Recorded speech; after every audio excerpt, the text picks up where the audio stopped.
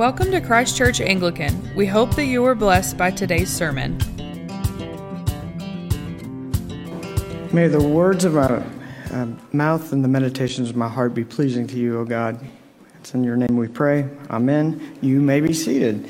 Good morning. It is great to see so many folks here on a long weekend. So the first time Mary Jane and I decided to take a trip with our son, Park, he was way too young. We may have been way too young. We got in a car and we started driving. We were living in Paris, Texas, and we were driving to see my folks down in College Station.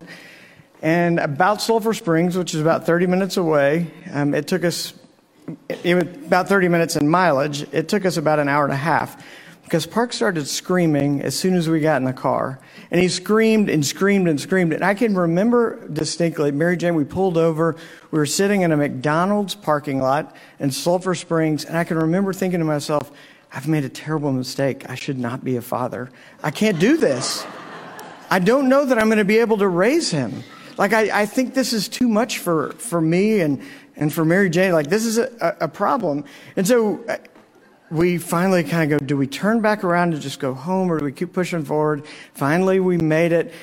And that's kind of the story of raising three little boys. We watched them as babies, and each time God, we took on more than we should have. You know, one was hard, two's even harder, and three, we went from a man covered to zone, and we're not going to make it. But we watched these babies, and they would wrestle around, and they would fight, and we'd have laughter, and we'd have all these things that happen as babies. And there were long nights of Mary Jane having to get up and feed the babies, and I didn't help a whole lot, I'm sorry to say. And there were a lot of diapers, and it was a fun time, but I was ready for them to get a little bit older. I was ready for them to go out on their own. I was ready for them to begin to walk and do things, and suddenly they did. And I can remember someone saying to me one time, we were at a soccer game and with our kids and watching the little horde of kids that run around in a circle around one ball, and the ball just kind of squirts out occasionally. And someone goes, you know, this time is going to go by so quickly. You're going to miss it when it's gone. I thought, you don't live in my house. I'm not sure that's the case, but sure enough, it did. And there was a point along the way that our children started to not want to be in our house quite as much. They got a little taller. Their voices started to change. In fact, they grew taller than me and didn't want to be around us nearly as much as they had. And we kept leaning in and leaning in. We wanted to see them, and all that we had hoped for was that they would grow up into a mature, godly men. That's what we hoped for sure. And we watched it happen, and along the way they'd make mistakes and we'd give corrections, and then the day came with each of them that we sent them off. It was time for them to go. And I have to tell you, there are these questions that you begin to ask yourself when that happens. Did I do enough? Did we teach them enough? Did they have what it takes? And I would write letters. If you don't know this about me, I do write letters. And sometimes if it's a graduation letter I've written for your kids, they're 12 pages long of advice and things to hold on to. And as we go into this summer and our kids go off and we see them at times have made mistakes, at times have made great decisions and become more and more transformed into the image of Christ, we see this maturity that God is growing in them. But as I think about this, I think about how heartbreaking it would have been had they not grown and matured. Had they stayed around and still wanted us to feed them and not do anything for themselves and still act like children. Because if that was the case, then we hadn't done our jobs very well. We hadn't seen them grow into maturity. And I think that would be heartbreaking. If they needed our care, of course we'd give it to them. But we don't raise children to be children. We raise our children to become adults, to be mature, to be self-sufficient, to walk with the Lord. And that's exactly what God wants for us. If we look, He did not create us to stay as we are. He created us to transform us. I'm going to give you a few verses that kind of point to this. In Hebrews, it says this, Hebrews 6:1, therefore let us leave the elementary doctrine of Christ and go on to maturity, not laying again a foundation of repentance from dead works and faith toward God. Or 1 Corinthians 14:20, brothers, do not be children in your thinking, be infants in evil, but in your thinking be mature. Colossians 1:28, it says, him we proclaim, warning everyone and teaching everyone with all wisdom that we may present everyone mature in Christ. But solid food is for the mature. In Hebrews 5:14, it says, but solid food is for the mature, for those who have their powers of discernment trained by constant practice to distinguish good from evil. God designed us to mature, to grow in our faith, to be more and more transformed into his image. And as we enter into this summer, we're going to be going through the book of Philippians. That's going to be our course. And I wonder often, as we look at different epistles, as we look at the book to the church at Philippi, what Paul was feeling, because this is the church that had matured. This is the church that was living it out, that had established some grounding and foundations in Christ. These were his partners. And so as he writes this letter, as he sits in prison, I'm curious to wonder what he must have felt about them. And we get a great indication as we read this. Now, you may know Philippians. You may know everything about it. You may know little bits. Likely, you probably have seen some verses along the way. This is the book with 4 chapters that probably has more coffee cups with verses on it than any other book in the Bible. Lots of coffee cup and t-shirts have Philippians on it. Let me give you a few thoughts. How about to live as Christ, to die as gain? Or your attitude should be the same as that of Christ Jesus. What about this one? I consider all things rubbish compared to the surpassing greatness of knowing Christ Jesus our Lord. Or I can do all things through Christ who strengthens me. These are just a few. There are many, many more. And as we go through this book, it's going to be this beautiful picture that Paul weaves together of this maturity, of these verses that encourage. As we begin this, there's a different tone in the book of Philippians than there are the other epistles. Even though Paul is in the Roman jail and nearing the end of his ministry, he's still hopeful and grateful and is clinging to the hope of the gospel. This letter is considered by many scholars to be the New Testament letter of joy. The word joy and its variants occur 16 times throughout 4 chapters, culminating in chapter 4's resounding, rejoice in the Lord always. I will say it again, rejoice. One of the reasons we selected this book is because it is themes of joy, thanksgiving, peace, and maturity that become the hallmarks. All of these things, the peace, joy, thanksgiving, become hallmarks of our maturity and growth in Christ. It differs differently from the other letters that Paul wrote to churches that he planted. And this isn't to say that he didn't love the other churches just as much, but those letters had a different tone. They were littered with the do this and don't do that. Stop this and start doing that. They're warnings and cautions of falling away and believing a false gospel and bad theology. In Philippians, there are instructions and some corrections, but this is a letter that is covered with favor and provide the best picture of a mature church. It's similar to our children. They mature at different paces in different ways. And it doesn't mean that we don't love them equally. It means that we care for them differently. And Paul knew that. As he writes this letter, he begins the epistle much like the other letters. And he states who he's writing to, where he is, what he's writing about. And then in verse 3, he says, I thank my God every time I remember you. Paul begins this letter with thanksgiving, which is one of the purposes for writing this letter. He thanks God every time he remembers this church in Philippi. This is quite the accolade for this church. By contrast, he opens the letter with the Galatians. I mean, I'm picking on the Galatian church, but, it says this, I'm astonished you're so quickly deserting the one who called you to live in grace of Christ and are turning to a different gospel. To the Philippian church, he said, I thank my God every time I remember you. Paul's not playing favorites. He just needed to rebuke the church in the Galatian church because he loved them also. And sometimes we need that correction. But the Philippian church, he's encouraging. He's giving them praise. In verse 4, it says, in all my prayers for all of you, I'll always pray with joy.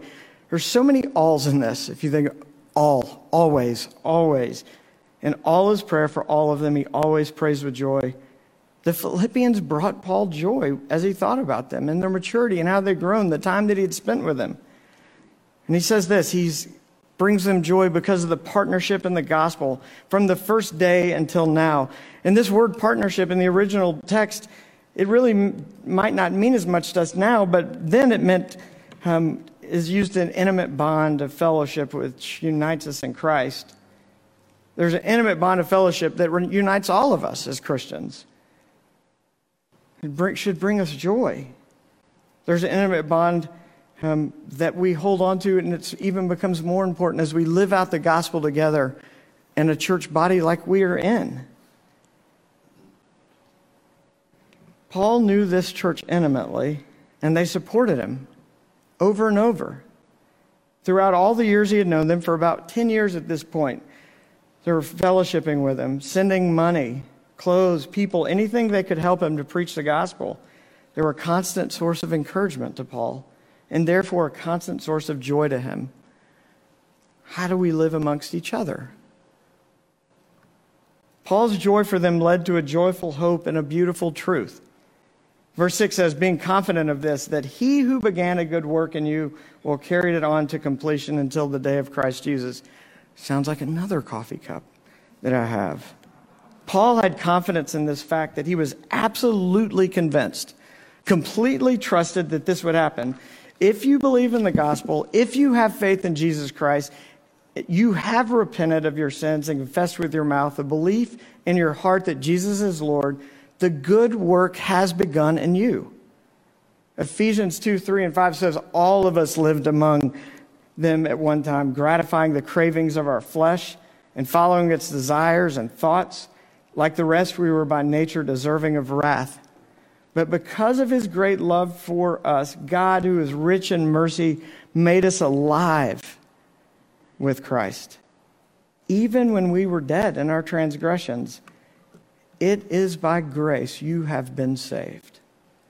Paul did not say he completed a good work in you, but he who began a good work in you will carry it on to completion. And that's for each of us.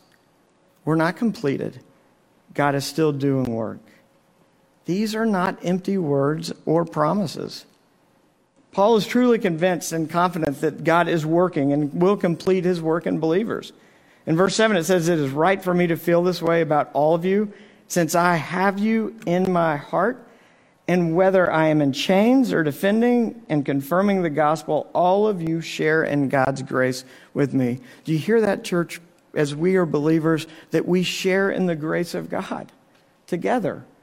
We are brought together. God is working in us and completing us, moving us and transforming us more into his image. When Paul says it is right, he is justifying what he said. To give further assurance to the church, he has them in his heart, meaning he loves them. And you can see why. Whether he's been in prison or out preaching the gospel, they've supported him. When he suffered, they suffered with him. We will see later in this, as we studied it over the summer, that they were also undergoing persecution at this time. Yet they still sent gifts. And Epaphroditus to him in Rome. Paul also mentioned in chapter 4 that when he left Macedonia, no other church except for the church in Philippi shared the matter of giving and receiving. Paul was very sure of that by participating in Christ's sufferings, we will know the power of his resurrection. We do that as believers, don't we? We enter into the sufferings of the people around us, of the people that we care for, the people that God's bonded us together. It makes us stronger. We show vulnerability. We care at the depths of our heart for the people around us and for the world that's outside of these walls. The grace Paul received from God, this assurance of salvation, he could confidently say belonged to the Philippians also. And because they were so willing to give themselves for the cause of the gospel together with Paul, there was a special place in his heart for them. But his love was deeper than that. It wasn't just the love that we say. someone, I love you, and it has no meaning. It was a deep love. In fact, it says a deeper than just a human affection. It says he loved them as Christ loved him, and Christ loved them. At verse 8, it says, God can testify how I long for you, or I yearn for you, for all of you, with the affection of Christ Jesus. In 1 John 4:12, it says, no one has ever seen God, but if we love one another, God lives in us, and his love is made complete in us. He loved them with the same love that Jesus had for them. This is a reason for his confidence and joy. Is it a reason for our confidence and joy? That Jesus loves us, that he sent his son for us, that he, through his infinite grace, has saved us. This word affection that he speaks of is not just a small word. It's from the depths of who you are. It's from the gut. It's a love that's felt deep in our hearts. This is the love that God has for us, that he sent his one and only Son into the world to save us. This love that Paul had was not a love that came from within himself. We can't manufacture a love that comes that deeply. It's the love of Christ that is in us. An unselfish love, even to our enemies. When we realize how much Christ loves us, that he gave himself for us on the cross, while we were still sinners, while we were enemies of God, essentially. You will find joy and love others the same way when we have a comprehension of that. If you were ever curious how you can pray for other people, this is great, because I love reading this prayer over and over. It's this beautiful prayer that Paul has, and it says in verse 9, and this is my prayer, that your love may abound more and more in the knowledge and depth of insight. Remember, the church at Philippi is a mature church, and they've already shown great love. And he's not telling them they need to give more love. This is actually about receiving. That the love that they receive from God, from their relationship with Christ, will overflow from them. That they will receive, and that overflow will allow them to give. The love that is in their heart doesn't just stop there. It abounds more and more. It overflows from the heart outwards to the world. It's an amazing and wondrous thing about God, isn't it? And his love for us, there's no limit. None. And it can grow more and more throughout our lives, throughout our relationship as he transforms us. Verse 10 and 11 tells us the kind of knowledge that we should acquire and the effects of it. And that is the knowledge that enables us to discern what is right and good and bad, right and wrong, lawful and unlawful. What knowledge could possibly equip us to do such a thing? It's the knowledge of God found in the Holy Scriptures. Psalm 119, verse 105 says, thy word is a lamp unto my feet and a light unto my path. Through God's word, I'm reminded of God's long-suffering, his patient love. My sin is exposed. His grace is poured down. I'm comforted by that grace, by his word that he's given us. That every word comes from his mouth. His breath is spoken into his word in his scripture. By his word, I'm reminded that I ought to love others also. Think of the gospel reading today. And so the effect is life not perfectly righteous, but growing more and more in righteousness day by day. And when the Holy Spirit makes you fruitful, he doesn't just make a couple of things pop up, he fills us. Now, verse 11 says, you will be filled with the fruit of righteousness. And all this for one end, for this one purpose, the glory of God. When God is glorified, we can rejoice. God has given us so many reasons to glorify him. Look at the lives around us. The celebration of all that God's done right here in this place. And the saints that Paul refers to at the beginning of this book, the saints, the deacons and the overseers, that's all of us. God is glorified in this place through the lives of the people that follow him, that he's transforming. Jesus loved us with such an affection, he laid down his life for us, and the Holy Spirit cleanses us and guides us and produces in us a fruit of righteousness, what is there not to give God thanks for? It is our very life that we have to give thanks for. And in addition to all of this, he gives us one another to enter in, to help one another, encourage one another, to love one another. I want you to think about the world that we live in today. A recent survey showed that in 2020, after kind of the COVID study, and this has been brought up before, but the National Opinion Research Center at the University of Chicago in 2020 said Americans are the unhappiest we've been in 50 years. Stress, loneliness were among the top reasons. But in the gospel, we have the answer. We have hope. We don't cling to the things of this world. We cling to Christ. Remember, as we read through this over time, Paul was writing this from prison.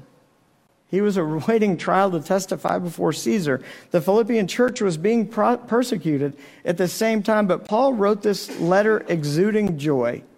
How come? Because of the fellowship of the believers and the love of Christ. Do we exude that joy? Do we exude that joy? And the confidence of knowing where our salvation comes from and the God that we serve. So as we embark on this journey through Philippians over the next couple of months, let us as a community of believers learn to love one another more deeply, help one another, encourage one another for the sake of God's glory. It's not about us, it's about Him. Our church motto, you see it on everything, is you are loved. But what is that love? And what does it look like in a body of believers? Is it just being nice to one another, smiling pleasantly? No, it's much more than that. Much more than that. And as we go through this, and I think as we study this, we'll have a clearer understanding of that as this letter encourages us and pushes us more towards Jesus and more towards each other. Paul mentions the day of Christ twice, and until then we might be tried and tested, but trust in God in all circumstances. And He will continue to grow us more and more into His image.